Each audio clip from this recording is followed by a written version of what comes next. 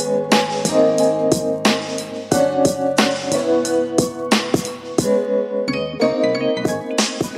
everybody to the Locked On Lakers podcast. I'm Anthony Irwin. I'm joined by Pete Zayas. Pete, we're recording this mere hours before the actual NBA season kicks off. I am running around like a chicken without my head. We had, roughly 50 messages about what time we were going to record today. The NBA season is upon us. I can't wait, man. It's been too long of a summer. Can't wait to get this new era of Lakers basketball started. Yeah, it's really exciting. So, of course, my two articles, or one of the articles that I wrote today, was about free agency in next summer. So we're it's going to be hard to break old habits of looking ahead to next season and actually being very invested. I mean, we were always invested in the games, right? But yeah, I was talking to somebody in the media room today about the scintillating 35-win season last year and how those can no longer exist. So it'll be fun to get mad when they lose to teams they shouldn't lose to, and be really excited when they beat upper echelon teams, and fantasize about how good they could be. It's been a long time since we were able to do that. Yeah, I'm looking forward to actually caring about the action and not just the transaction. I'm looking forward to that. I really am. Are you going to miss? Sorry, I'm sidetracking this already. Are you going to miss kind of the player development being the thing we care about the most? Well, what's funny is that we're actually going to talk about that on today's show, right? Because of the whole starters conversation thing. Mm-hmm. I think yes and no. Yes, because it was a process and it was something that we were legitimately invested in for a really long time. No, because it's such an intangible thing, and it's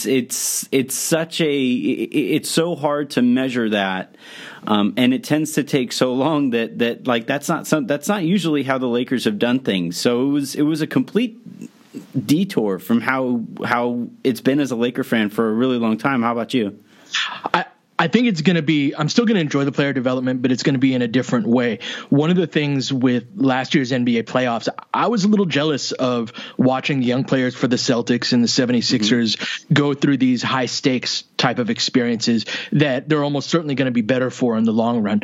The Lakers had a good season, and their young guys did especially, but they didn't have moments like that. This year they will, and there will be some moments where maybe they're on the bench, when last year they would have been like, all right, you're our future. You fight through this bad game or this low energy game that you're having and try and figure it out. They're not going to be given as many chances to figure it out. They're going to be on the bench more when that happens. And maybe that's for the best. Yeah, it's like I said, it's a give and take. I mean, the give is, hey, we get to watch LeBron. And then, the take is, well, that might mean that we focus less on the kids. And that's, we're already kind of starting to see that come to fruition with the way it seems that the Lakers are going to handle their starting lineup. And that's going to be the focus of today's podcast, is what so far Luke Walton and the coaching staff have had Rajon Rondo and Kentavious Caldwell-Pope as the backcourt that has been working with the starters, and Josh Hart and Lonzo Ball are the ones who are taking the minutes as the second string. And so the way we're going to break this down is we're going to talk about it from a positive standpoint, what that maybe adds to the starting lineup, why it seems to make sense right now, and then we're going to get to, in the second segment, why we might disagree with it, what we would like to maybe see moving forward, and in the third part of it, we're going to kind of tie everything together. And I think it's important to kind of understand, and we've talked about this a few times on the show. I've written about it for Silver Screen and Roll.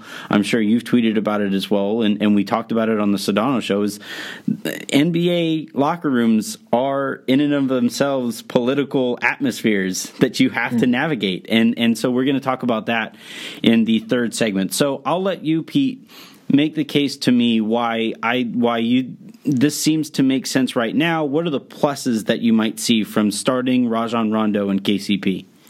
So I'm going to have to channel my inner lawyer a little bit here because this is not necessarily something that I believe, but I'm going to make the argument for it. Mm-hmm. Rondo gets more out of JaVale than Lonzo does. Mm-hmm. Rondo's a fantastic pick and roll decision maker, and JaVale's fantastic at rolling to the rim on that. We saw great chemistry between the two of them in the preseason in a way that Lonzo will still have that with JaVale, but not to the extent that Rondo does. Also, by pairing Rondo, KCP, and even JaVale to some extent in this, you're pairing your guys who don't switch quite so much. So there's some continuity in, the defenses that your lineups play. Now, Luke's talking about integrating lineups more this year rather than having a distinct first unit and second unit type of style. So maybe that won't be as big of a factor. But defensively, the style that they're going to play, there's going to be no real question about that. There's going to be a lot of drop coverages. I also think that Rondo probably fits with Brandon a little bit better than Lonzo does, because Rondo is really, and as is LeBron, executes half-court sets at a really high end.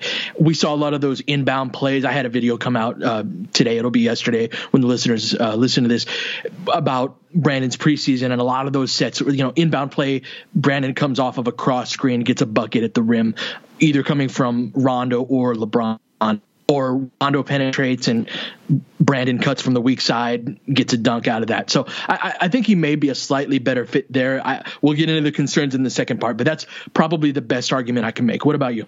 I think it comes down to Lonzo just didn't play enough in the preseason to earn that spot. And yeah. And the other thing too is not only did, I am on the record of saying that I saw enough that I think Lonzo should be the starter right now.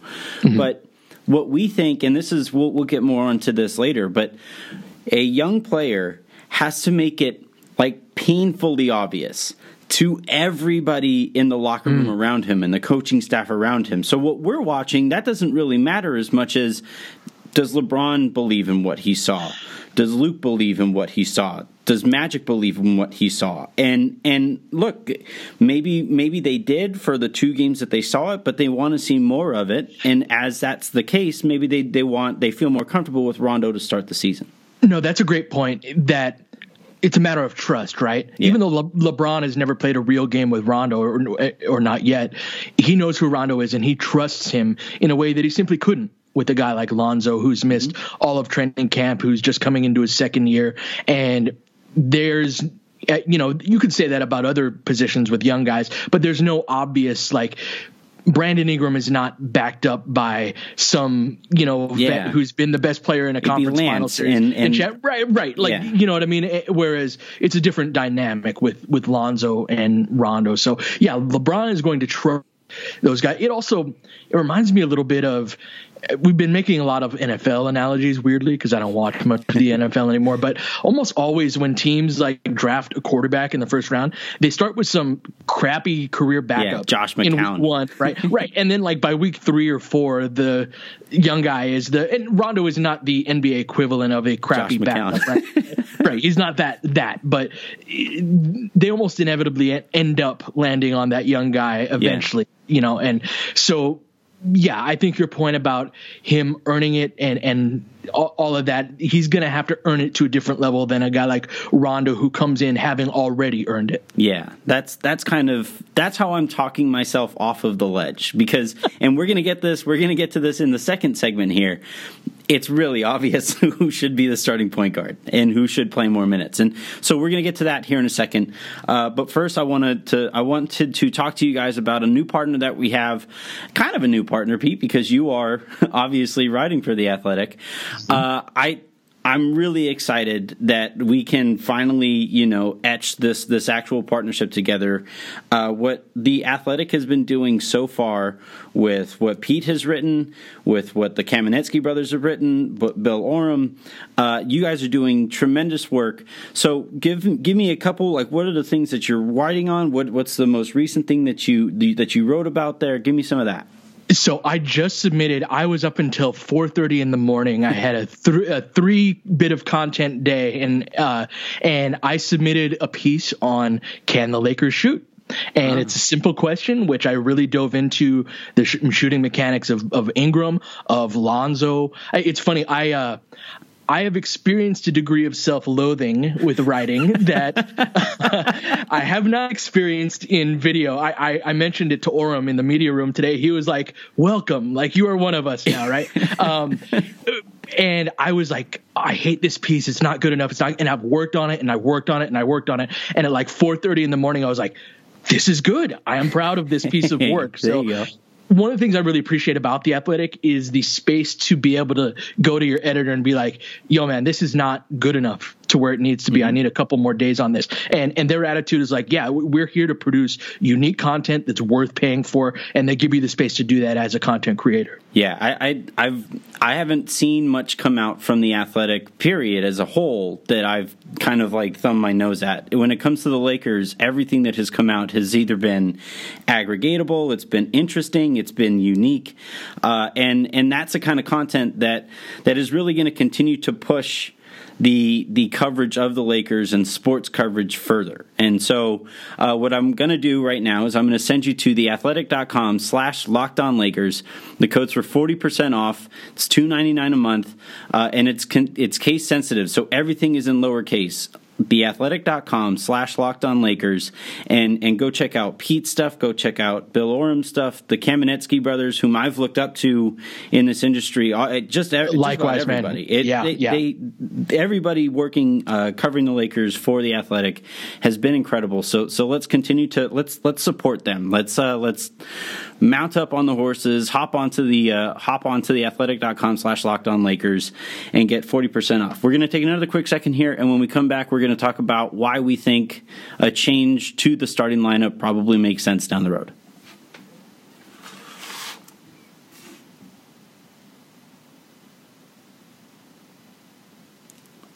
So we gave reasons in the first segment why it might make sense right now, or why the decision has been made as it's been made right now.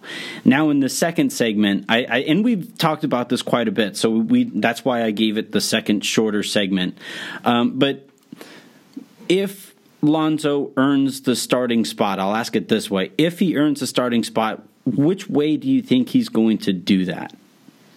In terms of like how's he going to convince? Like we ended the last segment on like how far he's going to have to go to convince people. How do you think he's going to be able to do that? And do you think he'll get enough opportunity with LeBron to do that?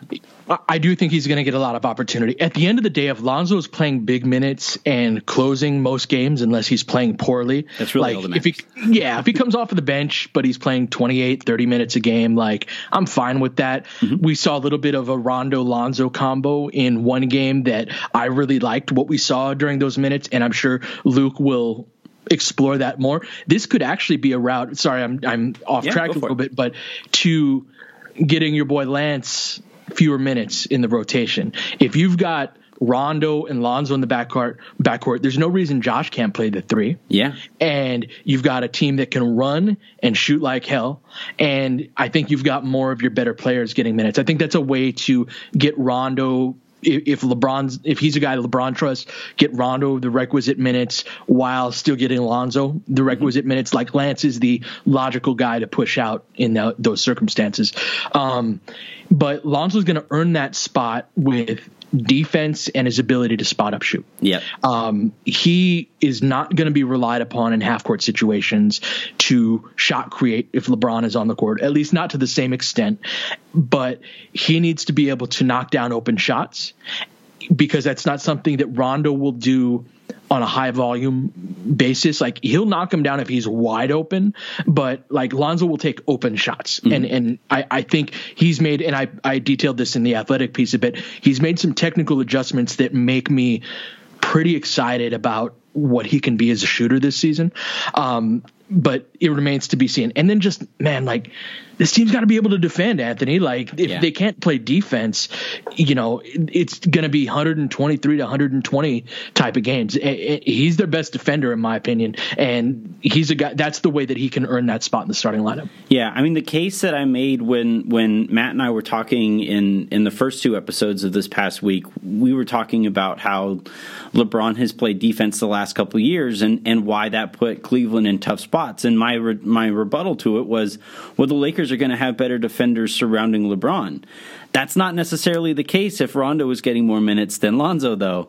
And that's where I get a little concerned. And that's where I would say I need Lonzo out there as much as possible so that LeBron's job is that much easier on defense in case he has to carry a heavier load on offense.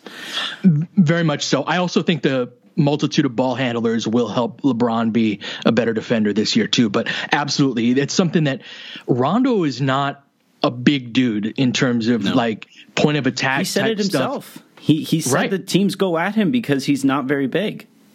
And that's going to matter on a team that's new, especially. There are going to be a lot of times where the front line meaning the guards, the point of attack, not the front line in terms of a forward and center type sense, where those guys are getting beaten, guys have to rotate. And that's a bad thing when it's a new group of guys. You're going to see a lot of, I thought you had him. I thought you were rotating. No, I thought you were rotating type of situations early in the season. And to me, when you've got your best defender coming off of the bench, that is partially self-inflicted. It reminds me a little bit of the Julius Nance stuff from last year. Yeah, Julius and Kuzma even too, right? It was a similar kind of concern that I had there. My last point here before we move on to the final segment in which we kind of tie everything together, and it's a question to you, and I'll kind of start the conversation, is what does this do then for the bench, and how the guys that are now going to be playing together down there, how does that going to look, right? With Lonzo, and now it looks like Hart's going to be there. Kuzma, well, it'll probably Lance for a little bit. Kuzma and McGee, maybe some Zubats if they're going against a bigger team. How do you like those lineups together? I'm saying Lance and Beasley in the same thing. Like it's all, to me, it breaks down. It gets down to combinations. There are combinations that I want to see on the court, and there are combinations that I don't want to see on the court. And what I'm a little concerned about here is some of the combinations that starting Rondo might force the Lakers to go to as they try to get Lonzo minutes with the starters too. Yeah, with this year's team, I don't want to see a lot of all bench units. Mm-hmm. And that's different than the last couple of seasons where those units have been pretty good in stretches. I really like the trio of last year's picks with Lonzo, Hart, and Kuz together. I think those are three starting caliber or close to it type of guys right now with bright futures in the league, but are good right now, who are just simply more talented. They are better players than most of the second units they're going to go up against. I also think that Lance in particular can counteract that in terms of ball domination if things go awry. And I'm not as down on Beasley as other people are. I think the offensive stuff's going to come around, but he's got to be much more productive than other guys are. But if we can get like one starter out there with that trio of guys, even if Lance is on the court, like I think you're going to have a really good second unit. What are your thoughts on those guys? It just comes down to, look, if Lance is playing with those three guys, then Luke has to be crystal clear. And the minute that Lance starts dominating the ball with those three guys, Lance gets pulled out. And I don't even care if it's like, you mentioned the starter that you would like to see play with them. I was thinking like, okay, which starter would I least like to see with those guys? It's probably KCP, just because the other starters are so good, right? I'd rather see KCP out there, or I'd rather see Rondo out there with Lance, and you just move Lance on down the rotation. I'm trying not to make it an every episode thing where I point out how little sense he makes for this roster, but as little Lance as we can get, the better I think the Lakers are going to look on a general basis. I'm fighting the same thing, trying not to, but I've already beaten that drum again in this pod, so sorry, everyone. No, it's early. Maybe as the season goes along, it'll go without saying. All right, we're going to take one last second here, and when we come back, we need to get to some of the political aspects of what might be going on here. I wrote a little bit about that by the time you guys are listening to this 2 days ago, so I'll bring some of that up, and we'll see what we think about that. Today's show is brought to you in part by Blue Chew. It's everybody's favorite time of the show and of the season. Blue Chew live reads are back. It's time to talk about sex. It's time to talk about good sex. Have you ever wondered for a better way to improve your performance or confidence in bed? Well, listen up. BlueChew.com, that's blue like the color blue. BlueChew.com brings you the first chewable with the same FDA-approved active ingredients as Viagra and Cialis, so you know they work. You can take them anytime, day or night, even on a full stomach, and since they're chewable, they work up to twice as fast as a pill, so you can be ready whenever an opportunity arises. Blue Chew is prescribed online and shipped straight to your door in a discreet package, so no in-person doctor's visits, because, that can be embarrassing sometimes. No waiting in the pharmacy, and best of all, no more awkwardness. They're made in the USA, and since Blue Chew prepares and ships direct, they're cheaper than a pharmacy. Right now, we've got a special deal for you guys. Visit BlueChew.com and get your first shipment free when we use our special promo code LOCKEDON. That's right. You go to BlueChew.com, BLUE Chew.com. Use the promo code LOCKEDON and get your first shipment free. Blue Chew is a cheaper, faster, better choice, and we thank them for sponsoring this show. So I guess we should start by outlining the situation. Right. I think we should, something to always keep in mind here is Luke is not a Magic Johnson hire. He is not a LeBron James hire. He is a very much Jeannie Buss's hire and somebody that she is very happy to speak up in support of, but she's also going to go out of her way to give as much responsibility and as much accountability to Magic in the front office there, right? And you look at the guys who were brought in and are now in the starting lineup. Rajon Rondo, he said on Media Day that the Lakers were really trying to sign him 2 years ago. And they spent all of preseason talking about how great Rajon Rondo has looked. I don't think that's an accident. KCP is a clutch guy. So he has the connection back to LeBron. Like, these are all things that, again, when it's us watching from the sidelines, it's easy for us to analyze things in a vacuum, but this stuff isn't taking place in a vacuum. No, and LeBron James comes with baggage isn't the right term for it, but he comes with contingencies, right? Yeah. It's not just LeBron doesn't just show up and say, I'm signing here for 3 years and you do whatever you want, right? He has power that he's earned over the course of a great career, and he's going to leverage it just as most superstars in the game have. Looking back on it in the should KCP or Josh Hart start discussions, that clutch factor probably should have been weighed more heavily, at least on my end, in terms of understanding how it was probably going to shake down. I overlooked it too. I thought the clutch thing was taken care of once LeBron showed up, but he's going to be very heavily invested in KCP securing the bag in his next contract. And that's something that LeBron did with Tristan Thompson, I believe, Iman Shumpert in Cleveland, those guys. Eric Pincus always mentions this, and I think it's worth repeating, that guys within the same agency, it's kind of this mini family. Like, they are closer knit than you would expect them to be, almost like guys who've graduated from the same college, right? Kentucky guys around the league they have a special connection that they, don't have with others. It's similar with agencies. You do a lot together. A lot of your off-season work is together. So LeBron has historically looked out for his guys, and he's determined that in a number of different ways. But KCP is a clutch client, and he's looked to do that. And then it's not a coincidence. JaVale, Lance, and Rondo were all signed within 24 to 36 hours tops of when LeBron announced. Those are LeBron's guys. LeBron brought each of those guys in. We can bitch and moan about Lance Stevenson all we want, but he's going to be given every opportunity to succeed as a result of that. And so this is what comes with it. And what it comes down to with the young guys that we've been invested in as much as we are is they have to take what's theirs. And you put it perfectly earlier, Anthony, when you're like, it can't just be a tie between Lonzo and Rondo. Like Lonzo has to beat Rajon Rondo. It has to be obvious in order for him to do that.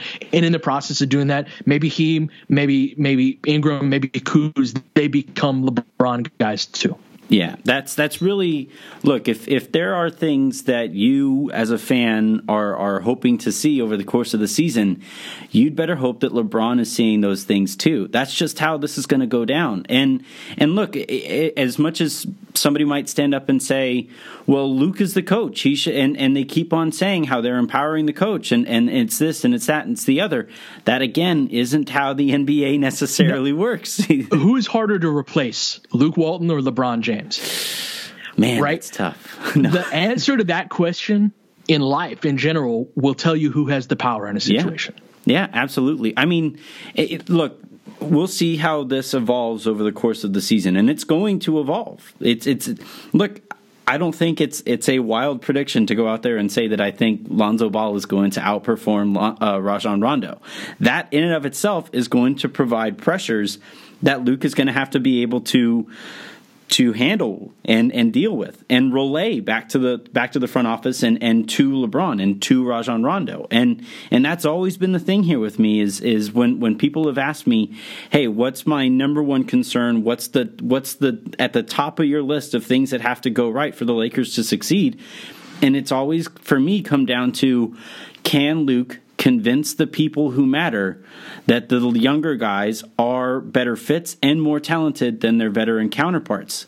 And you know, so far it's insanely early, right? It's insanely early in this entire process. The NBA season is 6 months long. So far, though, it's not quite the case right now. And I don't think that's not to say that I think it should have been the case. I don't think it was fair to believe that it would be the case. Do you think? Were you expecting Lonzo to start game one? I think the speed with which he came back from his injury made it a moot point, essentially. Yeah. I would have been very interested to see if Lonzo is back and fully ready to go on day one, if they still go with Rondo. Mm-hmm. That is a question that we cannot answer. But as time's gone on, I have thought that Rondo is more of their guy more now than I did, even injury aside, than I did at the beginning of training camp. And I think that even in this pod, we've spoken to the reasons why about there being that level of trust. And like, I don't know if we as Laker fans appreciate yet the leap that we made in terms of expectations. Like I said, 35 wins last year was a fun year. LeBron is trying to win a championship this year. Yeah. He doesn't give a crap about expectations or whether that's realistic or not. That is something we have gone way past, hey, let's make the playoffs, to let's beat the Warriors. Yep. Let's win a title. And there's a lot that comes with that. And I think a good starting place is trust. I think Lonzo, Ingram, Kuz, they can all earn that, but it's not going to start out that way. So in retrospect, I think Rondo probably was the guy a lot more than I expected him to be. Yeah. And, you know, I don't think it's neither a good nor a bad thing. I just think it's a thing right now. And it's, I mean, all that, like, Lonzo got to play, man. Like, and it's not like a development thing or anything like that. He's so underrated. It's one of those things I try to stay out of a lot of the arguments on Twitter about it and all of that. But like, an NBA game is made up of individual battles that comprise a war, right? Every possession, every time they've got the ball, there's a little battle going on trying to keep them from scoring. Every time you got the ball, there's a battle going on where you're trying to score, right? And then the final score is just the accumulation of all of that. Mm-hmm. Lonzo helps you win individual possessions, and that accumulates into the larger battle. That's why he was number one on the entire team amongst rotation guys in net rating differential. They were way better when he was on the court than when he was off of the court. And in ways plays where other guys were not. And that's something like you don't have to have the rosiest outlook on Lonzo or anything like that. Like all his analytics, the facts are the facts on that. And just he goes about it in a different way. So, he's not putting up 25 a night or anything like that. So he must not be good. He's a bad shooter. He can't finish around the rim. There are other ways to impact the basketball game, and he does that. So it's not a charity case with him, but all this, it's not even a development thing either. It's him literally being the better player right now. Right. And so like we can take a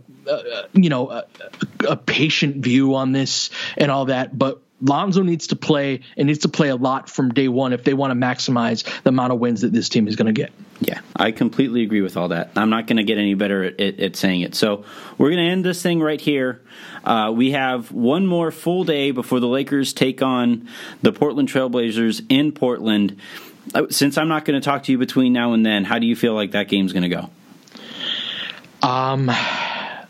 It's going to be an emotional day for them, right? With Paul Allen dying. Absolutely.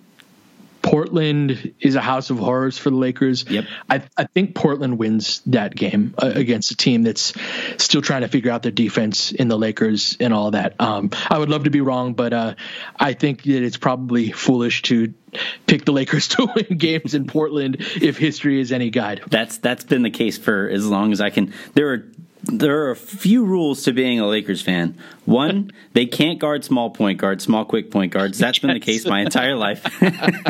They can't win. They can't win in Portland. There's a few other ones out there. Yes. But yeah, that's kind of how that's going to go. I also agree. My only hope, my expectation here is that they don't get blown out. That's the thing. I just honestly, even if they get blown out, it's not like a basketball standpoint, like the world is going to end if they do get blown out. I just don't want to deal with Twitter that night. Like Sure. I just don't want to deal with like the trolling that's going to go on if that takes place. That triggered something. Just one last thought on the whole Lonzo versus Rondo thing. It will be easier to replace Rondo with Lonzo than it would be the other way around if things start out slow. Yes. That's a good point. That's worth it. All right, that'll do it then for this episode of the Locked On Lakers podcast. Today brought to you by Mazuma and by Blue Chew and by our other partners. So let's continue to support them. Thank you, Pete, for hopping on. But next time I talk to you, we're going to have a basketball game to talk about. Oh, it's going to be great. I can't wait. Have a great rest of your day, everybody.